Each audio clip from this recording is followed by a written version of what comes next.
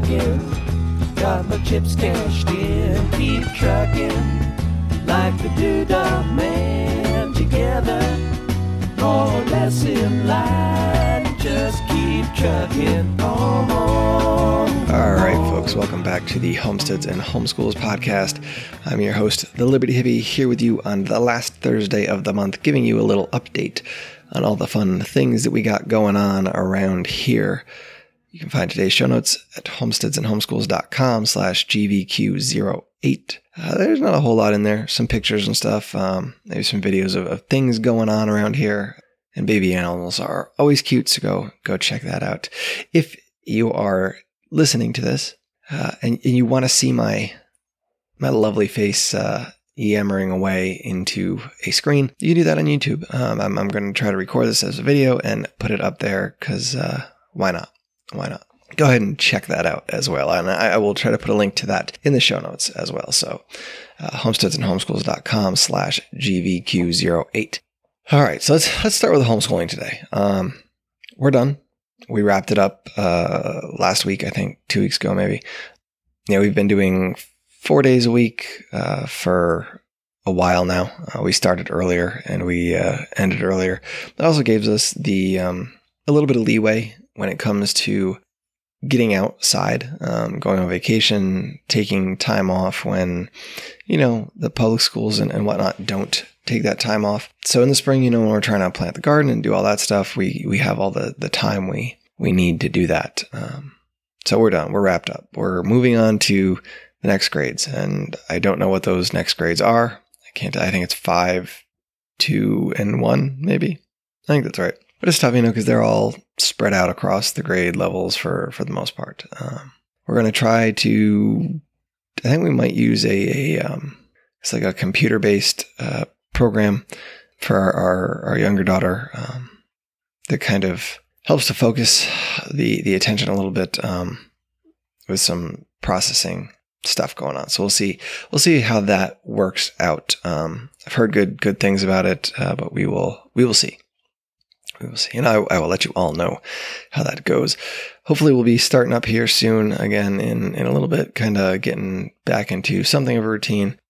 With the shutdown and everything, all the kids stuff, all the co-op type stuff, all the little socializing things that we do are put to the wayside. And I know everybody's kind of feeling that now, and it's getting squirrely. And if you listen to the episode I did with Julie Borowski, episode number 65 there, it's the same thing. She was saying the same thing, and it's not that this isn't homeschooling, right?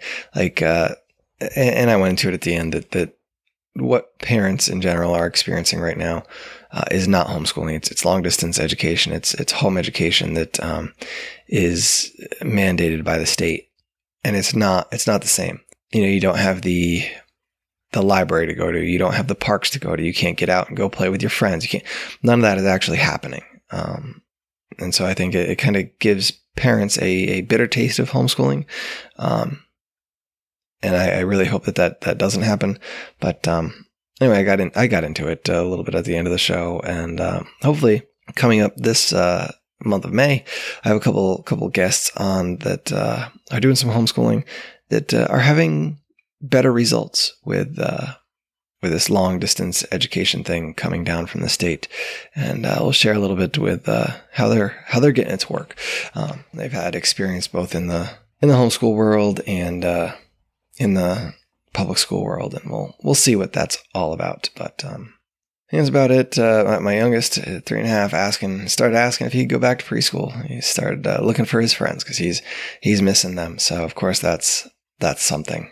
It's nice to see when they start to miss their friends or recognize their friends or know who their friends are and want to be a part of that. It's cute. It's endearing.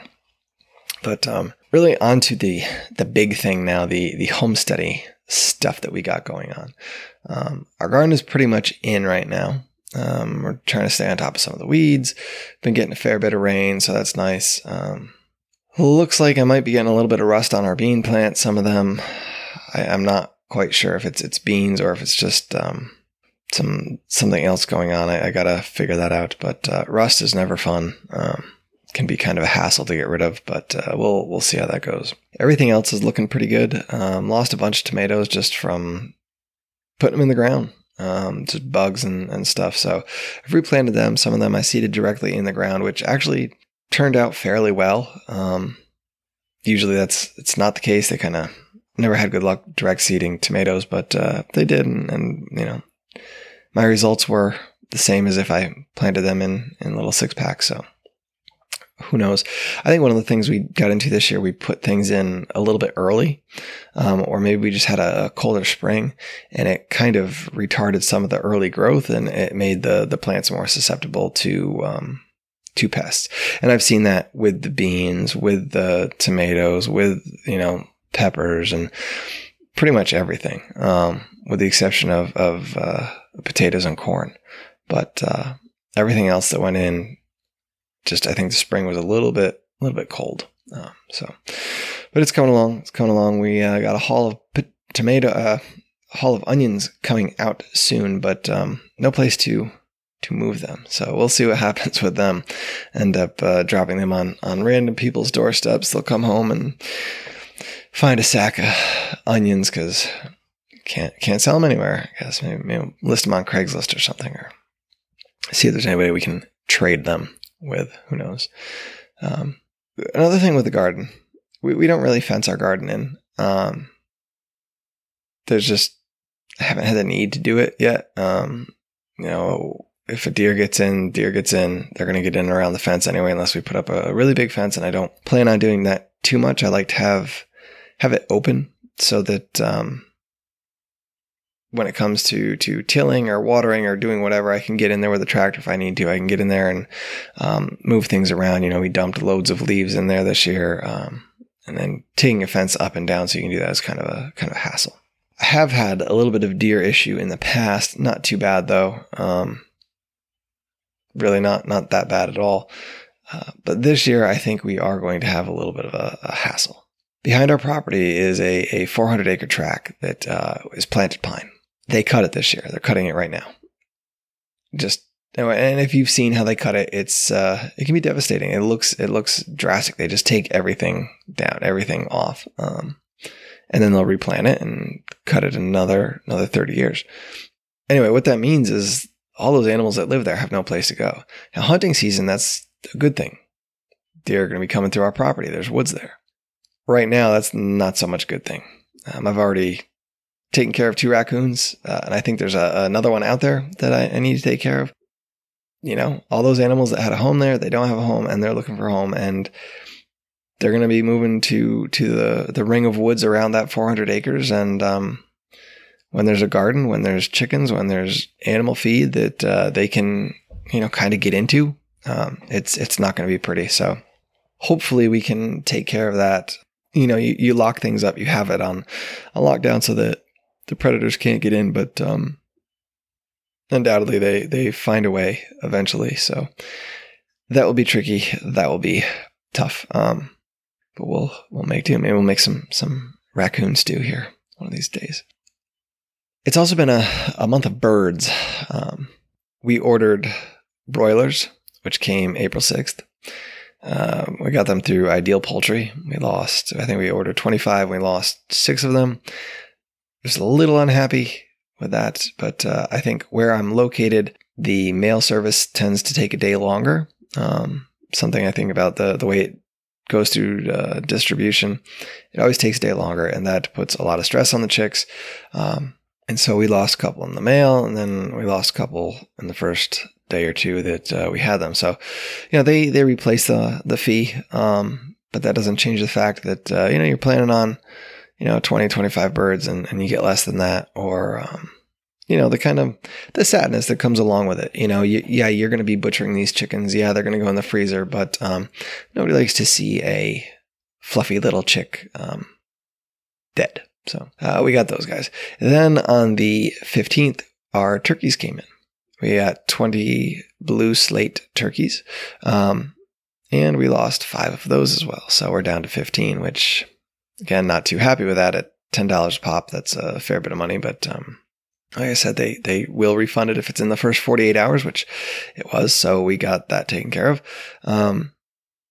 And they're getting bigger. It's interesting to see the difference between the Cornish cross that grow super fast and the regular birds, and just how much the Cornish cross just kind of like sit around, eat, and crap all over everything, including themselves.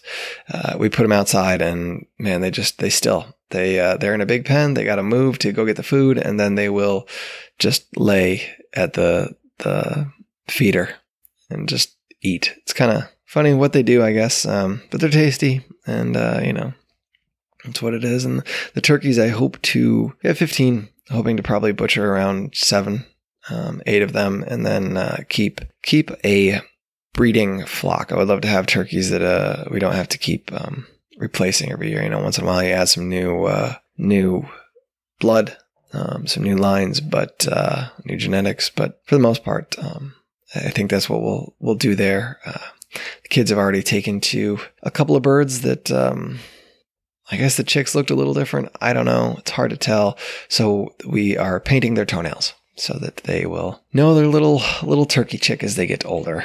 Kind of a funny thing, I guess. I don't know. We also finally got some chicks out of our chickens. The one mother hen that last year, she did a really, really crappy job at mothering. She just in and out of the nest box, stepping on chicks, breaking eggs. Just wasn't that good. And this year, she started sitting again, and we decided to leave her sit and put 13 eggs under her. 9 of them hatched, 10 of them hatched. Right now we have 8 baby chicks out there, probably about a week old, a little bit older than a week. Of the 13 eggs, one was a dud that I failed to notice when I was candling them, so that was under there. I had to pull that out. That's 12. And the other 3 were kind of user error on our part. One of them poked its head out a little bit, cracked the shell, and then got suffocated under the membrane, so it didn't make it out, and that ended up dead. And then there were 3 eggs left at that point. Is that right? No, 2 eggs. And so at one point in time, I guess these eggs kind of snuck under there, and I didn't notice them until a little while too later, so I let them sit. I kind of knew they were on the 6th. They were born on the 6th. They were hatched they were laid on the 6th. And so I had an idea that, it should be about the 25th, 26th when they came out. At least the one egg I did. The other egg I thought was closer to, I thought it was a regular 4, had been born that would have been laid on the 2nd with the other egg. So I brought it in, it wasn't hatching. And so I cracked it open inside of a plastic bag. And unfortunately, there was a live chick inside that, had I let sit, might have hatched. So that was kind of gross, kind of gory, kind of not cool. I won't call it traumatic, but it was really sad and sort of twisting you up a little bit. So that was that. And the other one hatched out. We actually put it with the turkeys, and then they have their brooder light on, and it's nice and warm in there. And that chick actually hatched. So we dried it off and put it under mama hen at night. And unfortunately, the next morning, she had crushed it, along with another one of her chicks that was kind of on the weaker side of things, a little bit smaller. And I think we probably could have kept that chick alive, both those chicks alive, if we had kept them inside and, got them a little bit bigger, put them back out into the chicken pen in a week or so. And I think we probably would have been all right. But as it stands, we have 8 chicks. Hopefully if we can, get 4 hens out of that, I'd be happy. Get some more eggs. Right now we are inundated with eggs, getting 6, 7, 8 eggs a day. But they taste good, and we use them. So that's what works there. Let's see what else we got here going on. Putting up some more fence. Why are we putting up fence? What kind of fence? We're putting up some more woven wire. Building another pasture that goes into the woods a little bit, to give the animals a little bit of shade. And we're doing that because we need to separate our goats here. The bucks are getting closer to being sexually mature. We don't really want them around the does right now. And because we're going to have milk goats. They're going to be dairy goats. And supposedly that's what gives goat milk its sort of goaty flavor, is when the does are around the bucks, and they kind of get all nasty and confer some of that nasty taste to the milk. So we're going to separate that. That should be it. We'll see how we do with the dogs. That's going to be the trick. If we put the dogs out there and which pasture we put them in, and if it really matters. We'll probably put the dogs in the back pasture with the woods and leave the pasture up near the road, unprotected, if you will. But we'll see how that goes. And yeah, I guess that's all for now. If you're up somewhere where you haven't started planting yet, I encourage you to do that. You guys, if you need seeds, go look for seeds somewhere. There's a few places online. A lot of places the seeds are kind of running out. They just don't have the stock that they need. Check out Seed Savers Yearbook. I will link to that in the show notes. It's not actually the catalog that you get. It is actually an amalgamation of just a bunch of different individuals listing seeds that you can get. You can purchase from them. You can find local seeds. Or even like regional seeds that should do well in your environment because they've been grown there for a handful of years. Just tons of varieties. Really worth checking it out. It's a little more expensive, but if you can't find what you're looking for online at another seed place or whatever, check that out. Check that out for sure. And if you're thinking about getting some food going, definitely the time to do it. Definitely the time to do it. Been talk about the food chain, or talk about the supply chain breaking. It's looking a little scary out there. See how things pan out. But, some of the meat factories and the packing plants breaking down, shutting down, and, food not being able to make it to retail. And that's problematic. And, so stay safe out there. Do what you need to do, and get your plants in the ground. Get your animals growing, and take care of yourself. And check out the show notes. homesteadsandhomeschools.com/GVQ08. If you want to support the show, go ahead and do that. Patreon.com/TheLibertyHippie. Hopefully you'll find more videos like this eventually up there. Might be some specific ones that I do just for Patreon. But there is some bonus content up there as well. And, do what you can. Or you can always go to the iTunes store and write a review. Go ahead and share it around. Or, find me on Twitter or Facebook and share there. Hit me up. Let me know what you think. Got any suggestions or ideas on shows you'd like to see, guests you'd like to hear. Whatever it may be, I am open and willing to listen. So that is all. For today, for the month. I'll be back 3 days, 4 days. I don't know, however far away Thursday is. Tuesday is. I will be back. Good gracious, getting ahead of myself. Anyway, folks, I thank you for coming out here, and I just want to remind you, get out there, sow those seeds of liberty. We can all reap sheaves of freedom together.